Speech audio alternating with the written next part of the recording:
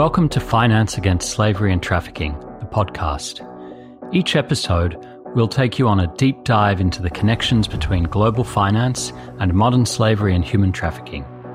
We'll look at all the different ways that the financial sector can harness its leverage to end modern slavery, forced labour and human trafficking, and bring you a roundup of all the latest developments, from ESG regulation to revealing research.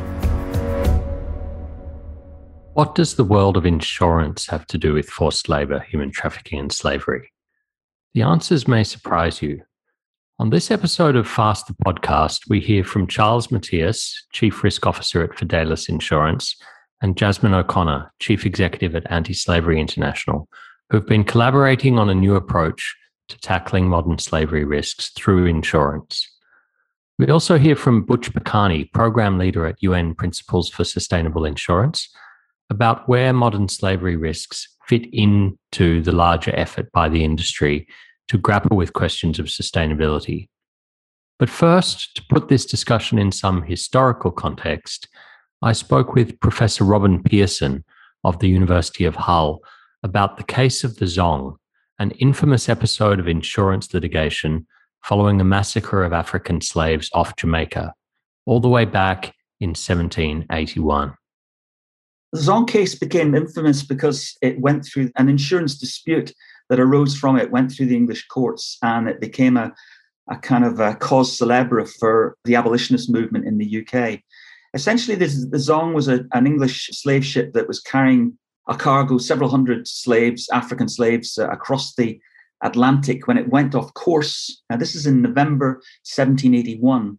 It went off course. It became becalmed in the doldrums. The captain and the crew began to fear that they were running out of water and provisions.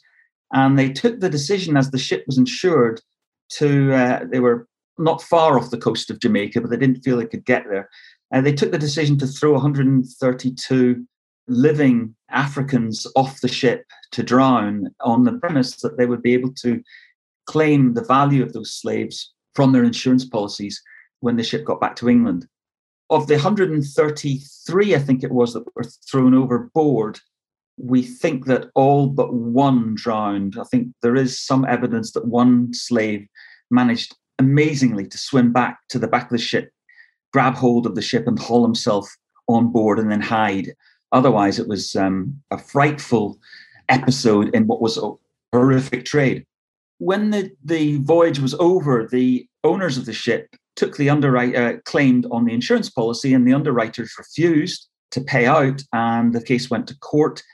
The owners won the first case. The underwriters appealed, and to cut a long story short, it went through the various appellate courts till it finally reached the Court of King's Bench, which is the highest court in the land, and the case was heard by Lord Mansfield, who was very experienced judge in hearing all kinds of business cases, and was probably the most important judge in the 18th century to develop business and commercial law, including in insurance.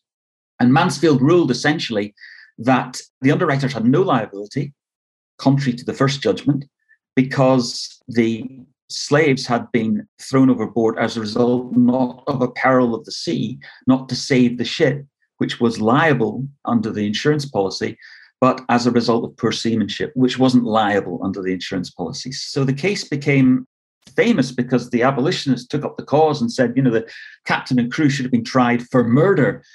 But as far as Lord Mansfield was concerned and the English court was concerned, the insurance case was being treated as a normal case under the law of the sea, and the Lloyd's standard policy allowed payment out for losses due to perils of the sea, due to shipwreck and piracy and so on, but it didn't allow underwriters' liability for poor seamanship, which was the actual reason why the captain and crew panicked in the first place, because they'd gone off route.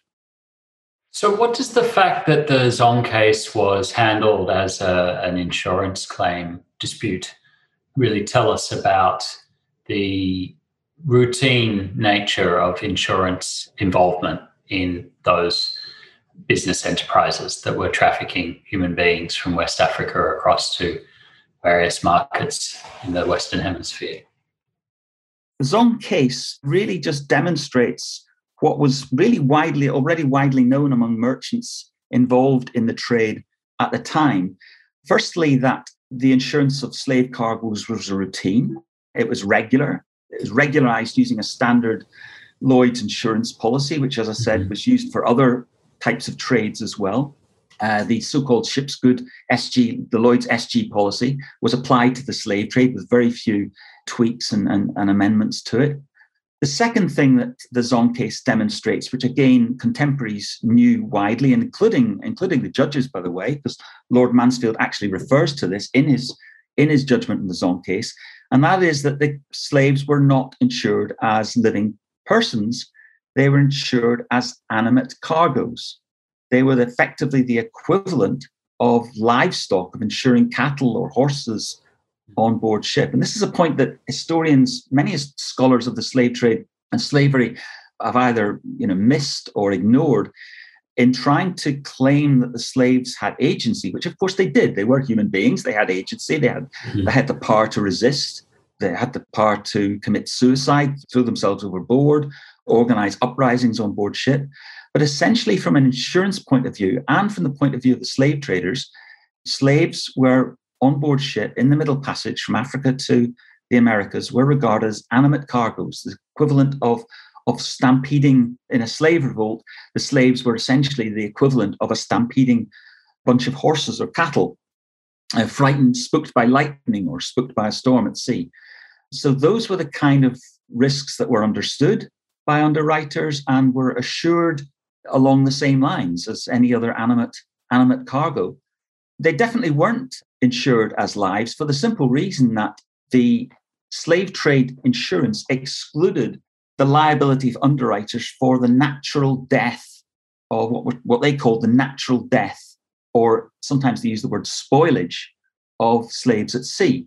So if a slave died from disease or sickness or old age or infirmity, or even if a slave died from refusing to, just in sheer despair at being taken away from his family and his homeland, and often the underwriters were not liable for those kinds of deaths.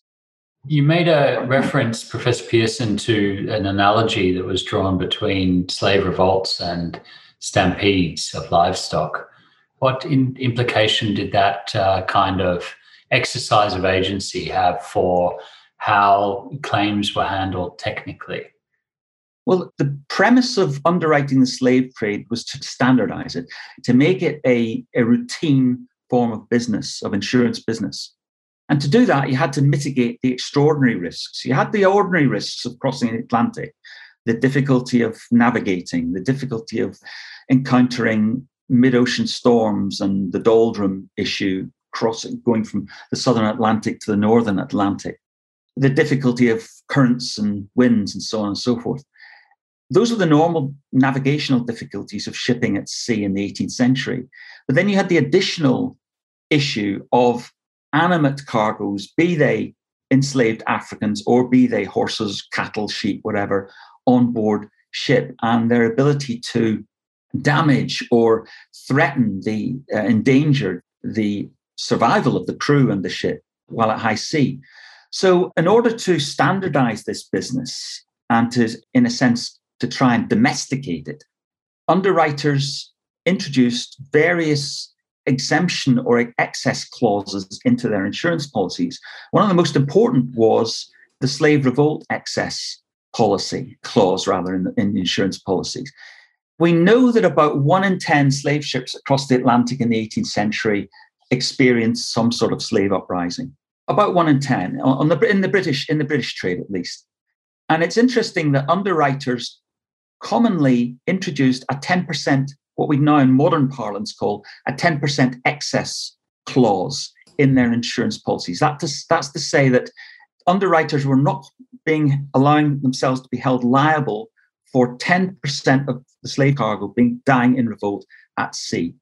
So for a £6,000 policy, for example, on a slave ship with, say, 30, with a value of slaves at around £30 per head, and slaves were quite often valued in insurance policies with some sort of nominal value of what they would fetch in the market in Jamaica or the Caribbean. On that basis, about 20 to 30 slaves would have to die in a slave uprising at sea before the underwriter's liability for loss would kick in. That was obviously an incentive to reduce slave mortality during uprisings and a device that would protect underwriters from the willful destruction of slave cargoes by cannon or by rifle or by grenades thrown into the hold. Now, that makes very clear, Professor Pearson, that this was quite a, as you put it, routine business, the insurance of these very expensive in their own way business undertakings. What do we know about the size of this insurance market? Was it a big market compared to the other insurance markets then in operation in the UK? Very large indeed. We reckon that the insurance of the slave trade and the insurance of slave-produced commodities together, so the insurance of ships carrying tobacco, carrying cotton, carrying sugar from the Americas, if you add those two together, the African slave trade and the insurance of ships carrying slave-produced commodities, together they amount to about 40% of the entire business of the UK marine insurance industry by the end of the 18th century. And that's probably about 10% higher than it had been 30 or 40 years earlier. Each of the three main UK slave ports, Bristol, Liverpool, and London, had their own kind of networks of traders who, did business with each other, intermarried with each other. I mean, Liverpool is a good example where the families of slave trading firms intermarried, they bought property with each other, they diversified their business portfolios into things like property development, like banking, like eventually canal building and railways and so on and so forth. So a lot of the profits from core businesses such as the cotton trade in Liverpool or the slave trade, the profits from those trades were then diffused through these business networks of relatively closely related families into other aspects of the regional economies. You see this very clearly in Liverpool, but you see it to some extent in Glasgow with the tobacco merchants and in Bristol as well. What we do know from our analysis of the Bristol slave trade and their insurance records is that on most policies, you tend to have a lead underwriter, a leading merchant, or a small number of leading merchants who would do the bulk of the business. Then there'd be a long tail of other merchants who would come into the underwriting pool and add their capital into the pool to make, so you could have maybe 20, 30 people underwriting a slave ship, of which the majority would perhaps underwrite one ship a year, maybe, or a small number of ships a year, whereas there would be a small number of individuals such as James Rogers of Bristol who would underwrite multiple slave ships during any given period. So there tended to be a concentrated network of merchants doing both commodity trades and the slave trade, and also diversifying through their networks into other types of economic activities. But there'd also be a long tail of other individuals who would join in these underwriting syndicates as a kind of speculation, I guess, for one or two ships, slave voyages every year. And was that approach of diversifying participation, if I could put it that way, in the underwriting, was that partly a hedging and arbitrage strategy, or was it also about involving an array of different actors to maintain those social ties as well? The answer is both. There's certainly a hedging aspect to it. Of course, slave ships departing from Liverpool and Bristol had to be filled as much as possible with provisions and with supplies that the ship's captains could exchange for slaves on the African coast. So that required Liverpool and Bristol slave owners, and London slave owners for that matter, to develop a broad network of suppliers. In Liverpool, for example, they acquired all kinds of commodities, ironware from Sheffield, guns from Birmingham, textiles from the West Riding. So they acquired a sort of quite extended supply chains for each of these slaving voyages. So that gave them access to much wider pools of capital than they otherwise would have had. So yes, there's a sort of a hedging aspect to it, perhaps, although I'm not sure that certainly before the 1780s that slave ship owners could predict the abolition of the the trade in 1807. They fought very hard, right to the bitter end, to keep the trade legal. So there may be some hedging aspect to it, but there was also the opportunity through their supply chains to access quite large pools of provincial capital.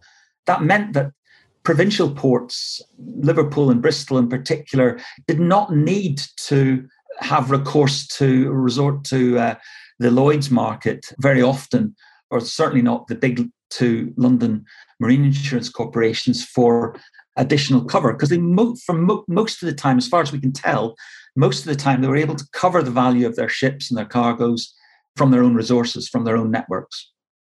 Now, Professor Pearson, some who are listening to this might say this is fascinating and an interesting historical curiosity, but this was another era, an era in which you could legally and lawfully insure people as chattel goods, essentially, and we can no longer lawfully do that.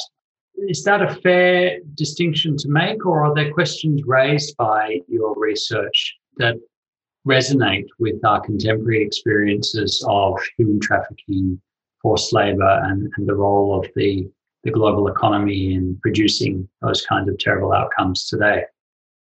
A study of the 18th century slave trade, or our study of the 18th century slave trade, indicates quite clearly that it was possible to insure it from an underwriter's point of view by offloading a lot of the risk onto the insured. Modern traffickers take risks and they need to mitigate those risks. And if there are means to increase those risks for modern traffickers, then that may be a sort of a policy that's worth pursuing. Anything that can reduce the ability of modern traffickers to standardize and what I called earlier, domesticate the business will probably, could well be effective. And indeed, as I think we'll now go on to look at in the remainder of this episode, I think we do see some efforts being taken by contemporary policy writers to think about how we can change the incentive structure, perhaps not for traffickers, but for the businesses that might be tolerating or willfully blind to forced labour and trafficking risks deep down in their supply chain. So at the 13th or 14th tier, if there are ways we can change coverage to price in some of the impacts, social impacts of that kind of business model, then it might actually have an analogous impact that you're describing, Professor Pearson. Yeah. Well, thank you so much, Professor Pearson. I really appreciate your joining us for Fast the Podcast. Nice to speak to you.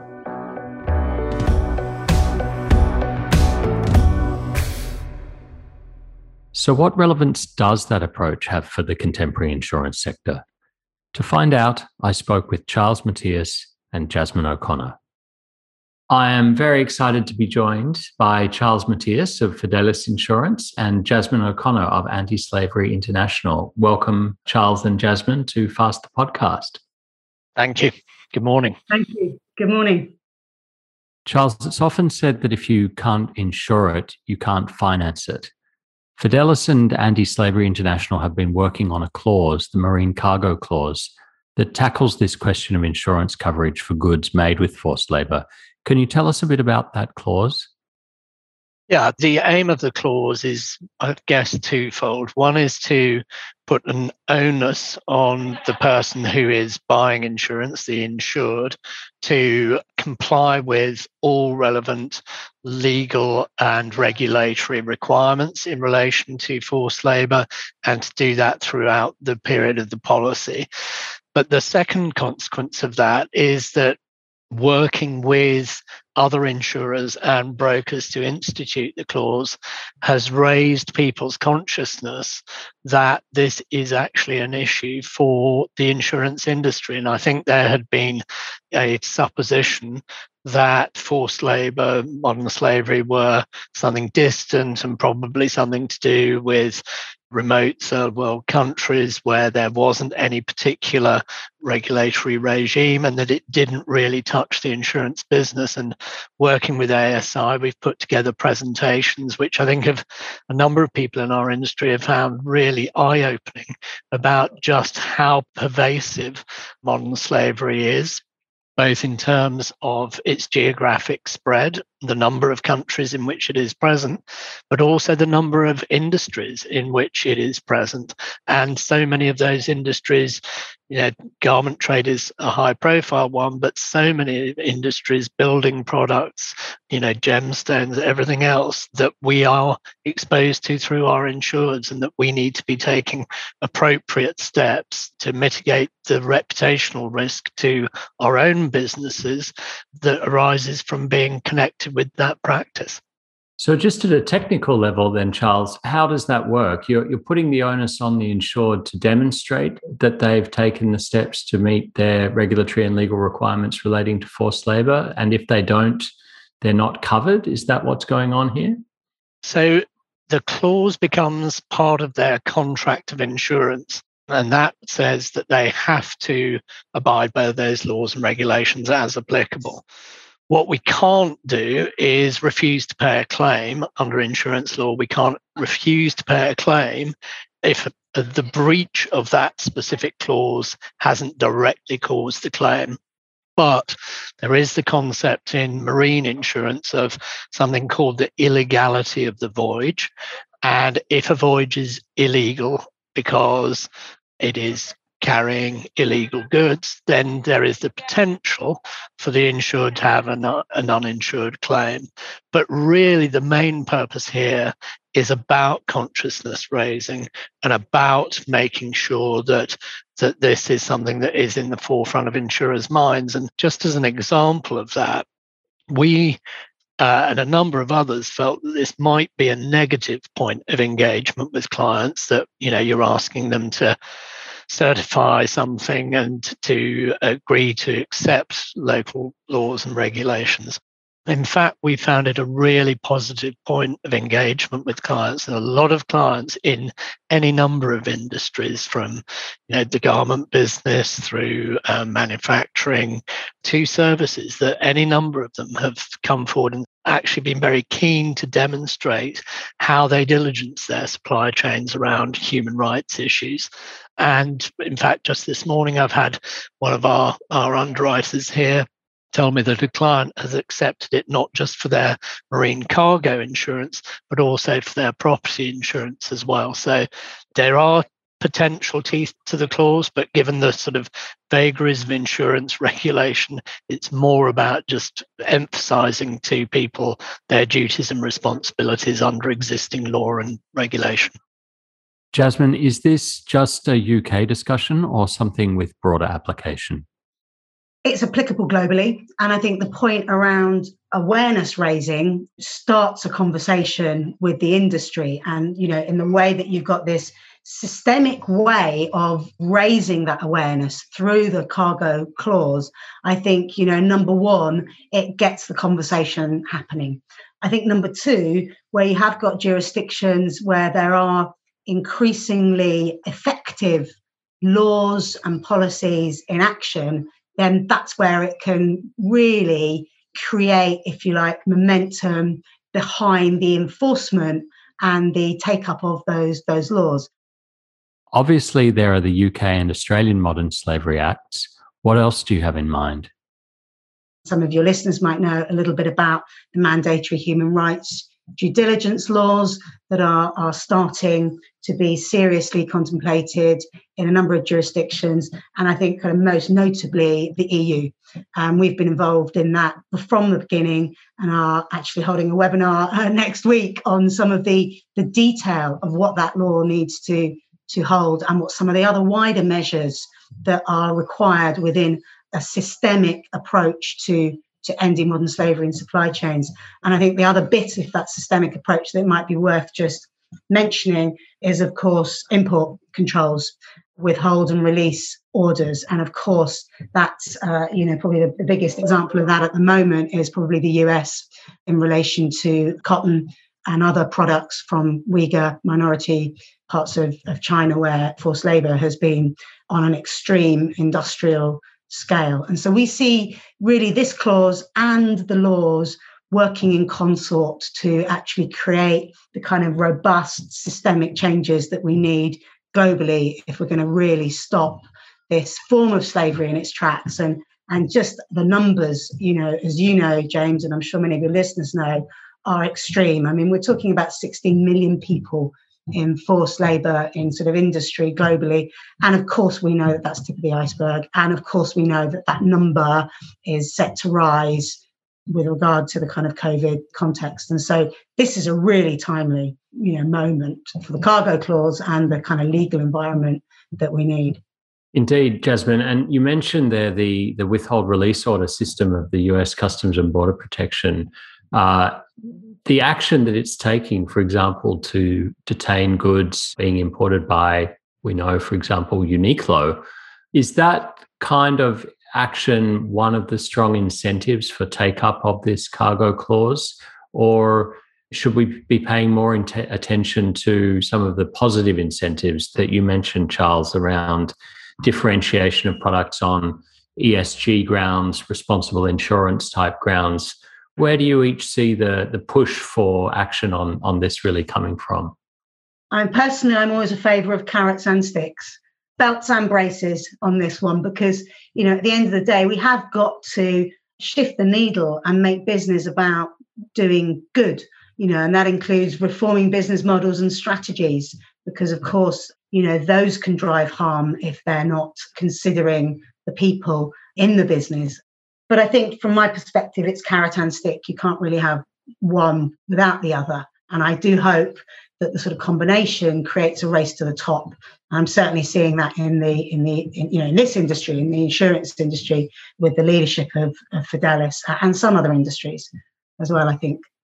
I think that's exactly right, Jasmine, that beating people over the head is people dig their feet in and push back, and you have to create incentives for people to do this. And I think what we're seeing at the moment is a very strong incentive for the financial services industry more broadly to become positively good ESG actors. And there are any number of statistics that show that there is a direct correlation between firms' performance and their commitment, their actual commitment, not their verbal commitment, their actual commitment to ESG. And that is creating momentum throughout financial services, particularly in insurance. But most of that focus, I think, to date has been on the E part of ESG. And, we've seen in the insurance business the move to get insurers to boycott insurance for coal plants and coal projects, which has had some notable successes. But I think it is dawning on people that the S part is just as important, and that, remediating human rights abuses and trying to exclude participation in facilitating human rights abuses is every bit as important as trying to mitigate carbon impacts. So I think, exactly right. This is carrot and stick. It's consciousness raising, but it is definitely riding a wave that is pushing all of us towards that goal. Charles, picking up on that, do you think that there are specific lessons about how to mobilize the sector from its journey on understanding and managing climate risk? Are there lessons about how the sector has mobilized and digested what it means effectively to intermediate climate risk that can be applied here in relation to modern slavery and forced labour? Without a doubt, James. We have definitely seen, and again, let's talk about coal. The Adani coal project has hit a really serious hurdle because a number of NGOs have engaged with insurers and had publicity campaigns where they have come and said to insurers, are you or are you not supporting this project? And it's become untenable for insurers to support this project from a reputational point of view. And so I think there is absolutely a read across there. And again, to Jasmine's point, we would very much like the industry to accept the need to deal with human rights issues and modern slavery without the need to being shamed on the front pages of the Financial Times or wherever it may be. or having protests outside their office door. But, insurance doesn't necessarily have a great reputation, particularly after COVID. That's probably even more the case. So from a reputational risk point of view, we are very sensitive to issues that can create bad publicity. And I think that in and of itself is a driver towards good behavior. So yes, I think there is a read across from what's been happening over issues like coal and other environmental issues as well. Jasmine, what do you think that looks like? What happens next to strengthen the insurance sector's engagement with these issues? Well, I think we come right back round to the beginning, which is actually education, awareness. And I think, if we're looking at legislation, it's great because it creates a level playing field. And so it doesn't sort of disadvantage someone for doing good and doing right, but actually creating the awareness and understanding. So we keep that leadership moving and we build that movement. And certainly with this clause, we're looking to work with Fidelis to kind of raise that awareness, to bring the lived experience into the boardroom so that people understand the impacts of the decisions that are being made, in capital cities across the world on the lives of real people somewhere right down, a multi-tiered supply chain. And I think from our perspective, working with Fidelis to get the sign-ups from across the sector, from all of the big players, to make sure that everybody's taking this cargo clause seriously and is committing to it. So really that combination really of creating that awareness and driving for those sign-ups to the clause so that we get that moving, and in a sense that we reach a tipping point where there's a point of no return. And incidentally, that also puts pressure on government to get the legislation in place, because the oft heard remark is business doesn't want it.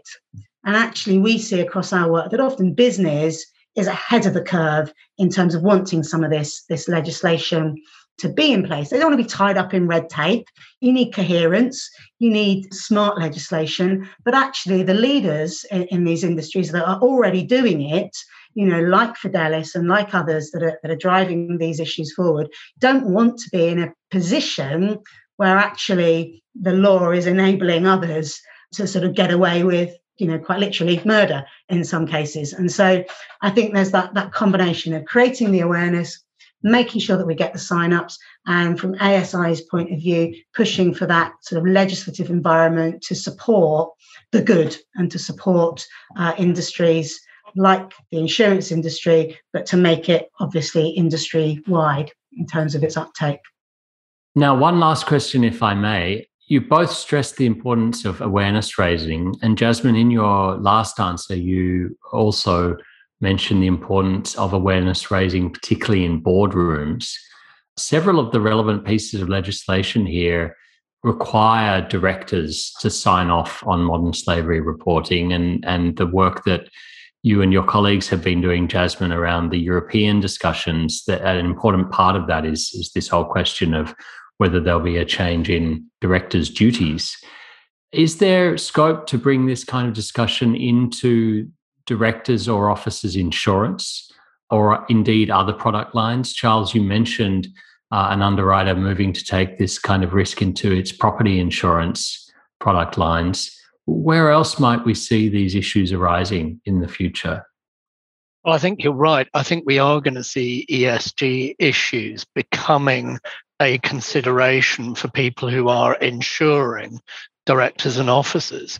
We don't do that. It's not a line of business we underwrite, but it is clear that if you are considering the liability of a director or officer of a company, you have to include in that assessment of that liability, are they causing harms through their conduct of business? So yes, absolutely. This is a live issue right across our sector, I believe. And absolutely, I'd agree with that. And I think we're just in the foothills of this legislation and what it really means. And I think from our part, we are trying to engage in a way that brings all the different stakeholders into the room as we're looking at what a mandatory human rights and environmental due diligence law might mean. So we are looking at engaging with industries, we are looking also at engaging with survivors of modern slavery and those who have got lived experience. And I think from my perspective, when you bring that human reality into the mix and you get that lived experience advising on what the kind of legislation needs to look like, then I think you get legislation that works. Well, as you said earlier, Jasmine, there's clearly huge potential for the insurance sector to be a lever here to help move the market, but also that this work is intrinsically important for the sustainability of the sector itself. So thank you both for the leadership that you and your colleagues are providing in this area and for all the terrific work you're undertaking. Best wishes and best of luck for it. Thank you. Thank you.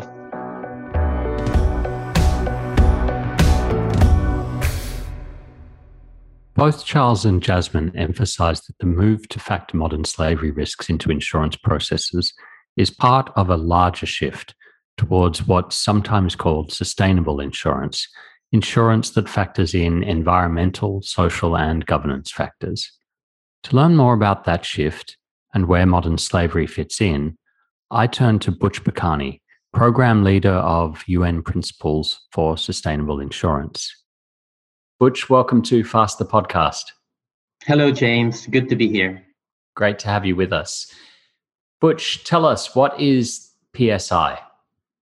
PSI stands for the Principles for Sustainable Insurance. It is a global sustainability framework for the insurance industry that covers the entirety of the insurance business, from its core business on understanding and managing risk to insurance, claims, marketing, all the way to investment management.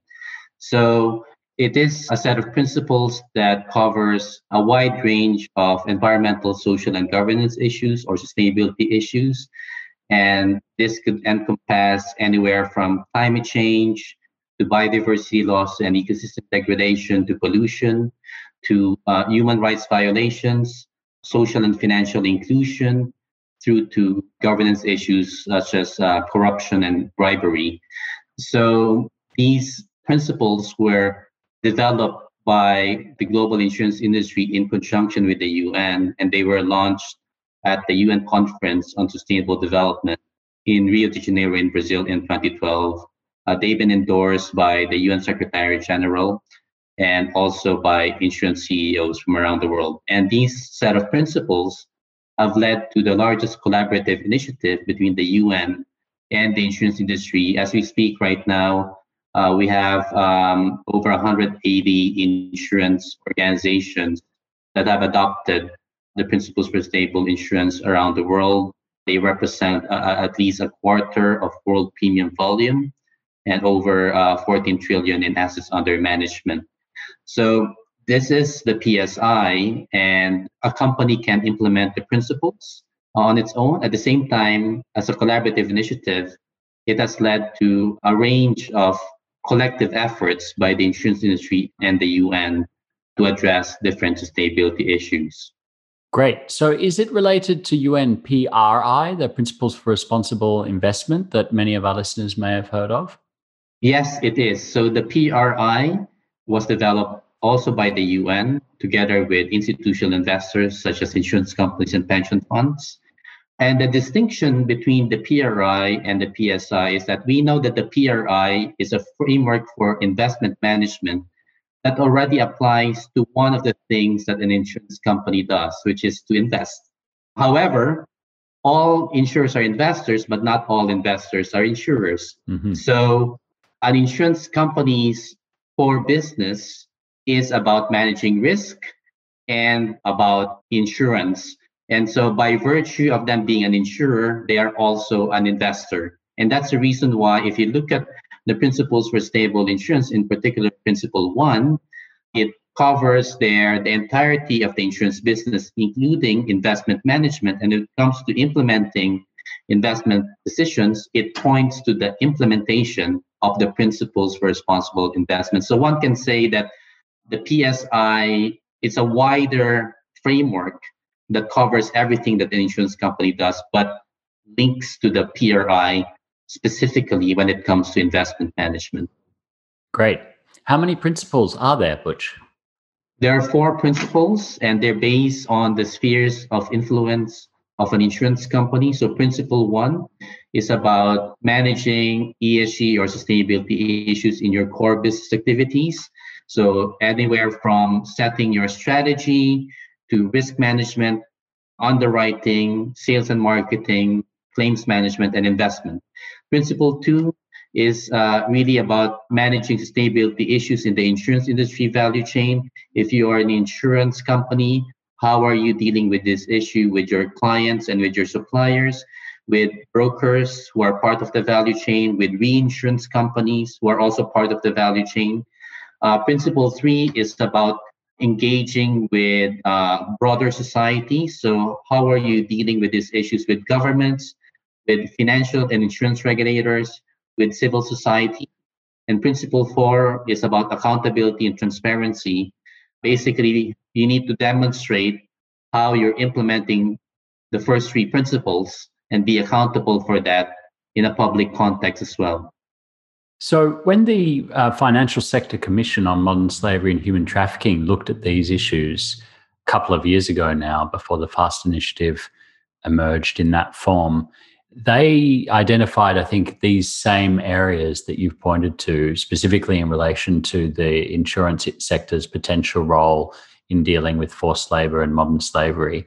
So one was this question really of almost of financial inclusion, that in particular low-income households' lack of access to insurance products could make them, in moments of cash flow crisis, because, say, they lacked access to healthcare insurance, or they lacked access to natural disaster insurance and their crop was wiped out, that could lead them into the kinds of risky labor decisions or risky migration decisions that increase their vulnerability to trafficking. So it seems like this area around access to insurance is going to be one of the important ways into this discussion. Is that what you're seeing as well, Butch? Absolutely. So I think the operative word here is vulnerability. If you are vulnerable as a household, as a person, then the potential risk of human rights violations or forced labor probably becomes higher. And so having a safety net and access to insurance could help reduce that risk. And so there is an opportunity here for the insurance industry to really reduce that risk by enabling people to have access to affordable insurance.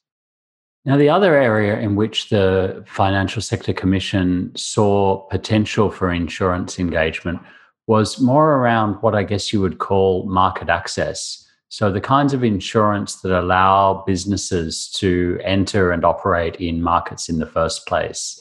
The idea there is that if connection to forced labor or modern slavery becomes a bar to accessing markets, that helps create an incentive for businesses to look for and address forced labor, labor trafficking, modern slavery in their own businesses or indeed in their supply chains. And we're beginning to see this kind of approach emerge now, for example, in the marine cargo area, where some actors have begun thinking about whether goods made with forced labor should be excluded from coverage in marine cargo policies if, for example, they're liable to be seized by customs authorities, as indeed they now are in the United States. Of course, that's one particular area, marine cargo insurance, but there are lots of different ways, whether it's directors' or officers' liability or other forms of business insurance, where the insurance markets have the potential to create incentives for businesses to be looking at risks, vulnerability, again, to forced labor, labor trafficking. Do you see potential for that kind of engagement by the insurance industry as well, Butch? Certainly. So I think you bring up an interesting point here, James. So let's step back a bit and have a look at the basic notion and perception of insurance. So I would say a classic and traditional view is that if you're insured, that's good because then you're covered, right? However, there is this evolving thinking that we have seen through the work of the PSI and its members about the enabling role of insurance. So this then brings to light, what are you insuring, right? And how are you insuring? So if you are insuring, for example, things or in a way, or assets or activities in a way that degrade the environment, that violate human rights, that puts a question mark on what you're doing. And so this enabling role has become more evident in the ESG and sustainability debate of insurance. And this has been an evolving agenda in finance, in responsible investment, in lending, but that has also now permeated the insurance space in a way that we're now looking not simply about having access to insurance, but also the enabling role. What is insurance enabling? Is it something that is leading to positive impact, or something that actually is leading to negative impact? So that's the first point. Secondly, you're correct. Forced labor risks and human rights risks, be it human trafficking or any form of modern slavery, is relevant to different lines of insurance business. But perhaps one way of looking at it is, what are the different economic sectors out there where forced labor risks are becoming more apparent? And then these sectors, just like any form of finance, need investment, need lending, need insurance. And then you can extract that and say, this is how it's relevant to different lines of insurance business. So I mentioned that because until last year, there was no global ESG guide for the insurance business. Right. And so thankfully, after a multi-year process by the PSI, led by the UN Environment Program and the Global Insurer Alliance, together with other leading insurance companies and organizations, we produced the first ever ESG guide to manage sustainability issues in the insurance business. And in that guide, James, Brilliant. we created basically a best practice guide for insurers to embed sustainability in their core business. And so this gives you a framework to understand how can you develop your ESG approach, what is your ESG risk appetite, how do you integrate ESG issues into your organization, what are the roles and responsibilities on ESG issues that you need to have, how do you escalate ESG risks that you detect in your transactions and to decision makers within your organization.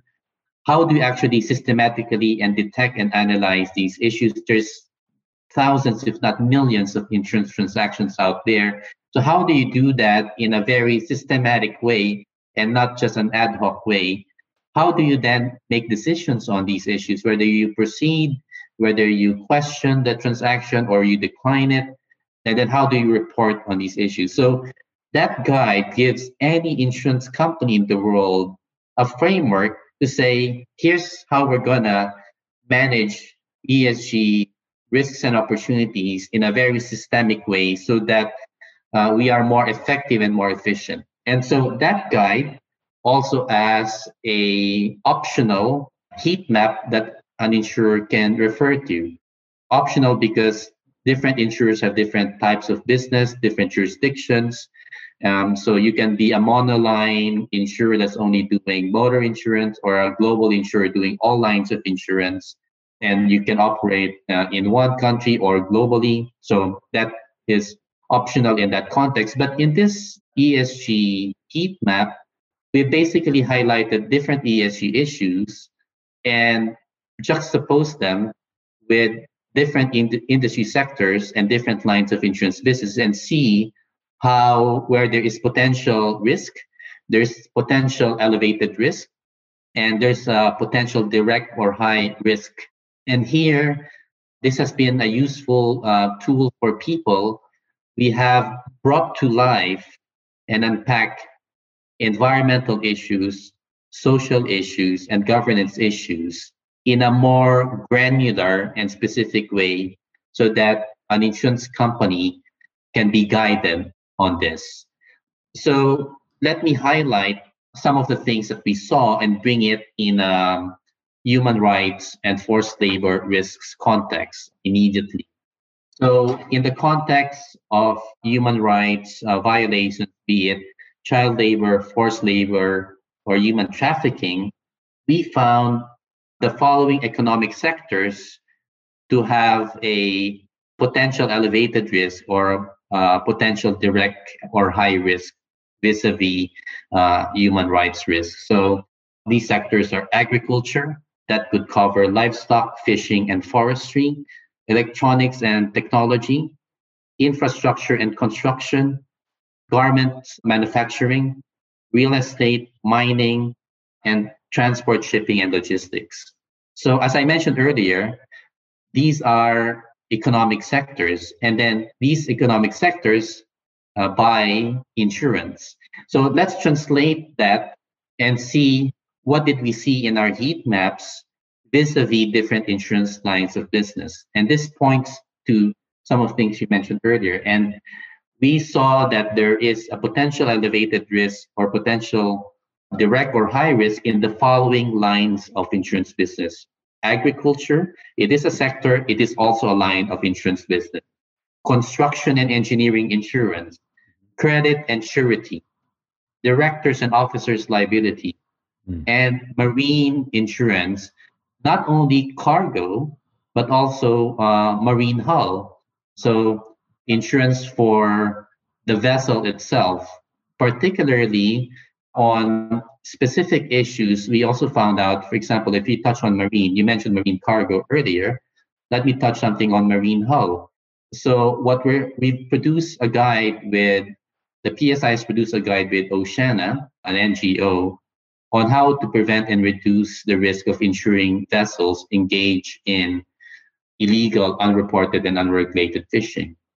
And the reason for that is that it's one of the most destructive practices related to environment and the ocean, illegal and IU fishing for short. But what we've seen in that guide is that a lot of those vessels that are engaged in these practices are also associated with crimes like human trafficking. And so by preventing or reducing the risk of insuring vessels associated with these practices, it's not simply an environmental risk management agenda, it's also preventing human rights violations.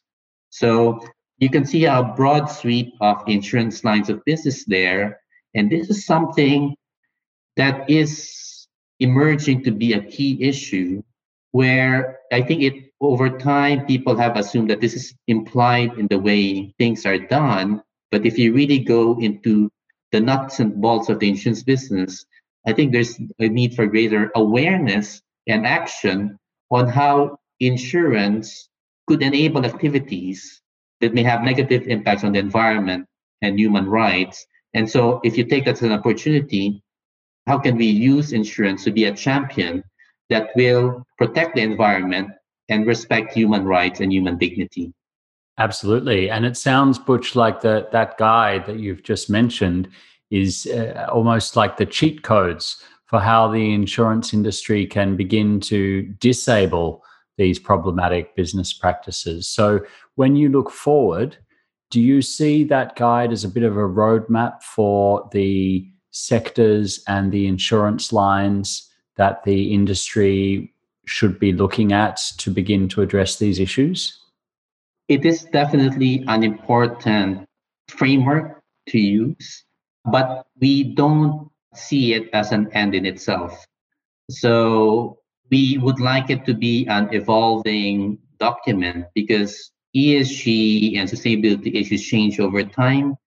The way it manifests itself, the emerging good practices, what you can do, interpretation of conventions out there, be it the UN Guiding Principles on Business and Human Rights, or the different ILO conventions, or the UN Declaration on Human Rights. These things evolve over time. So we believe it is a helpful starting point.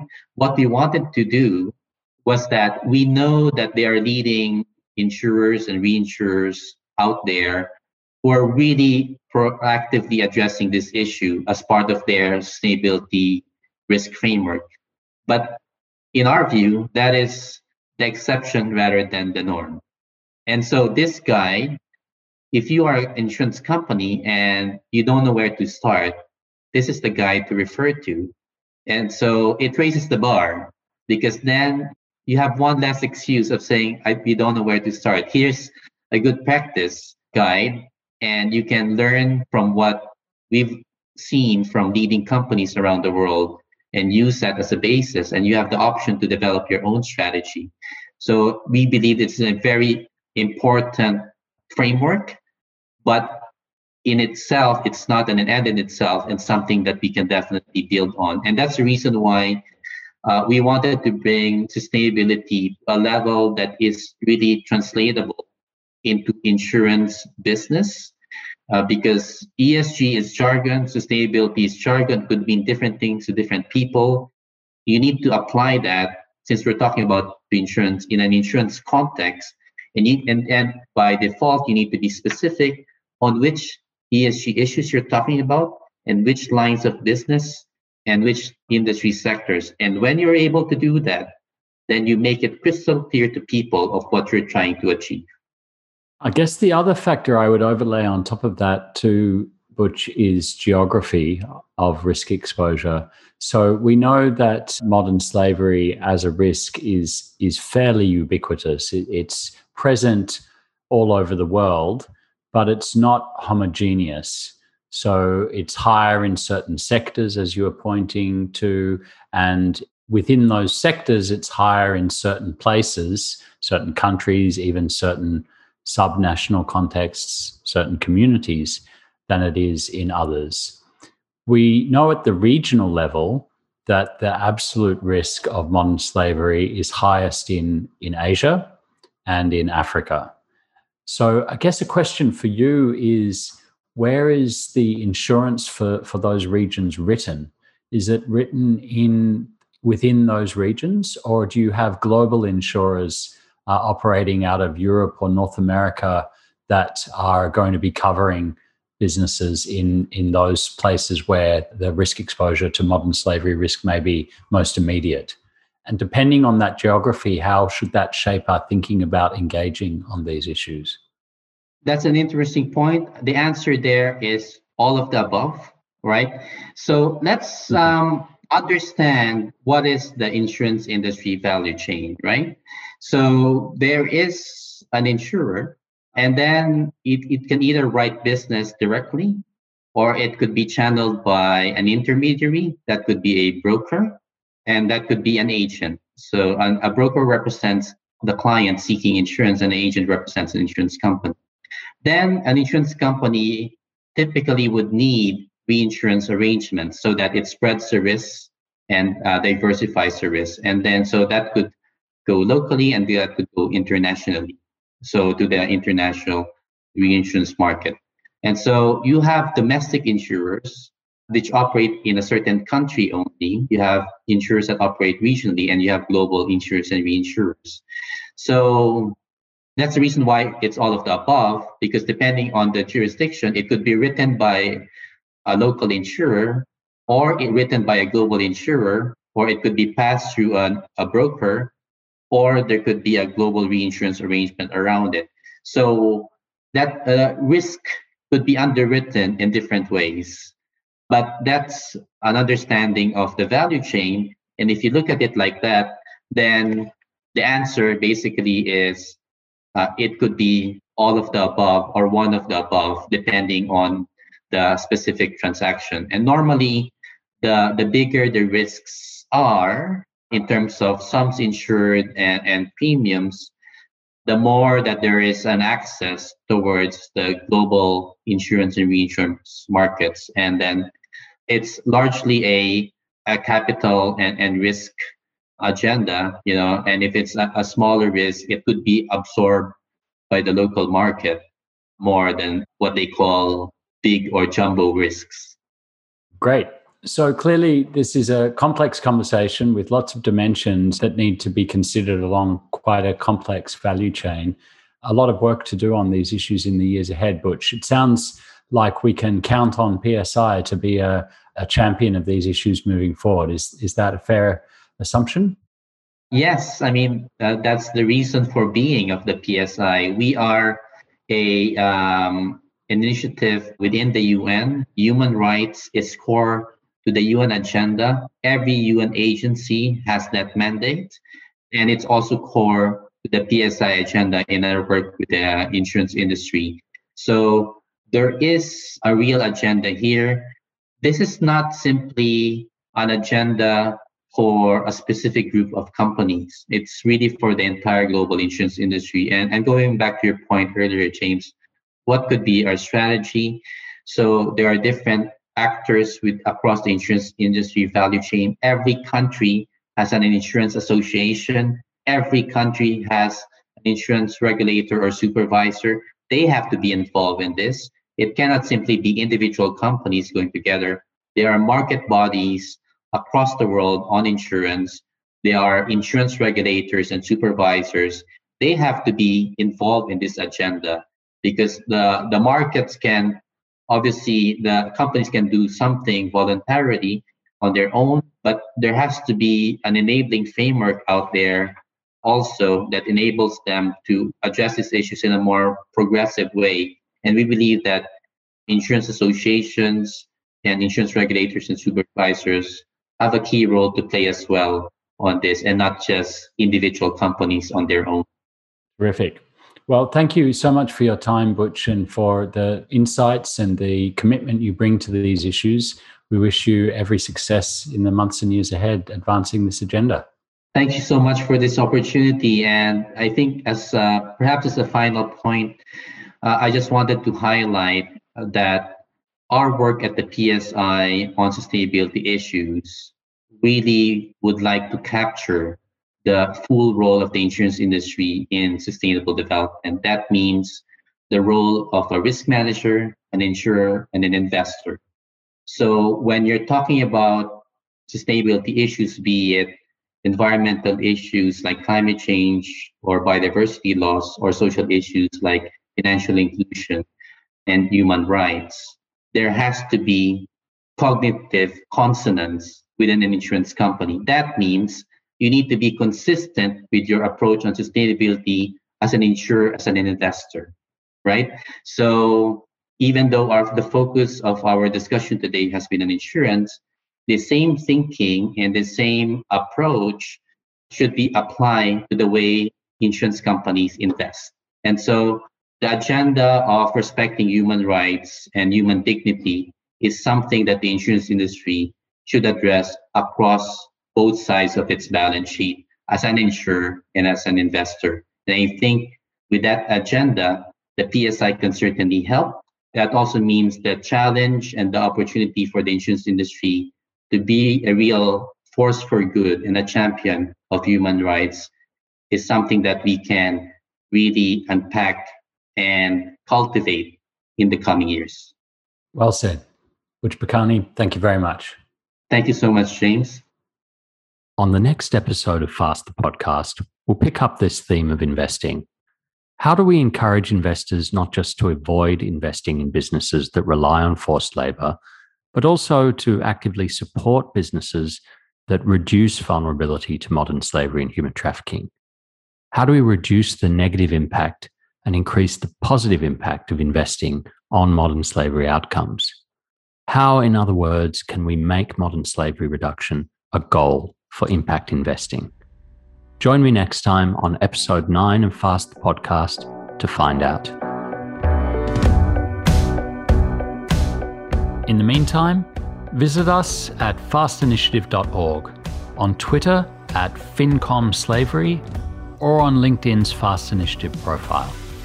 Please send us your feedback and suggestions by email to info@fastinitiative.org. And until next time, thanks for listening.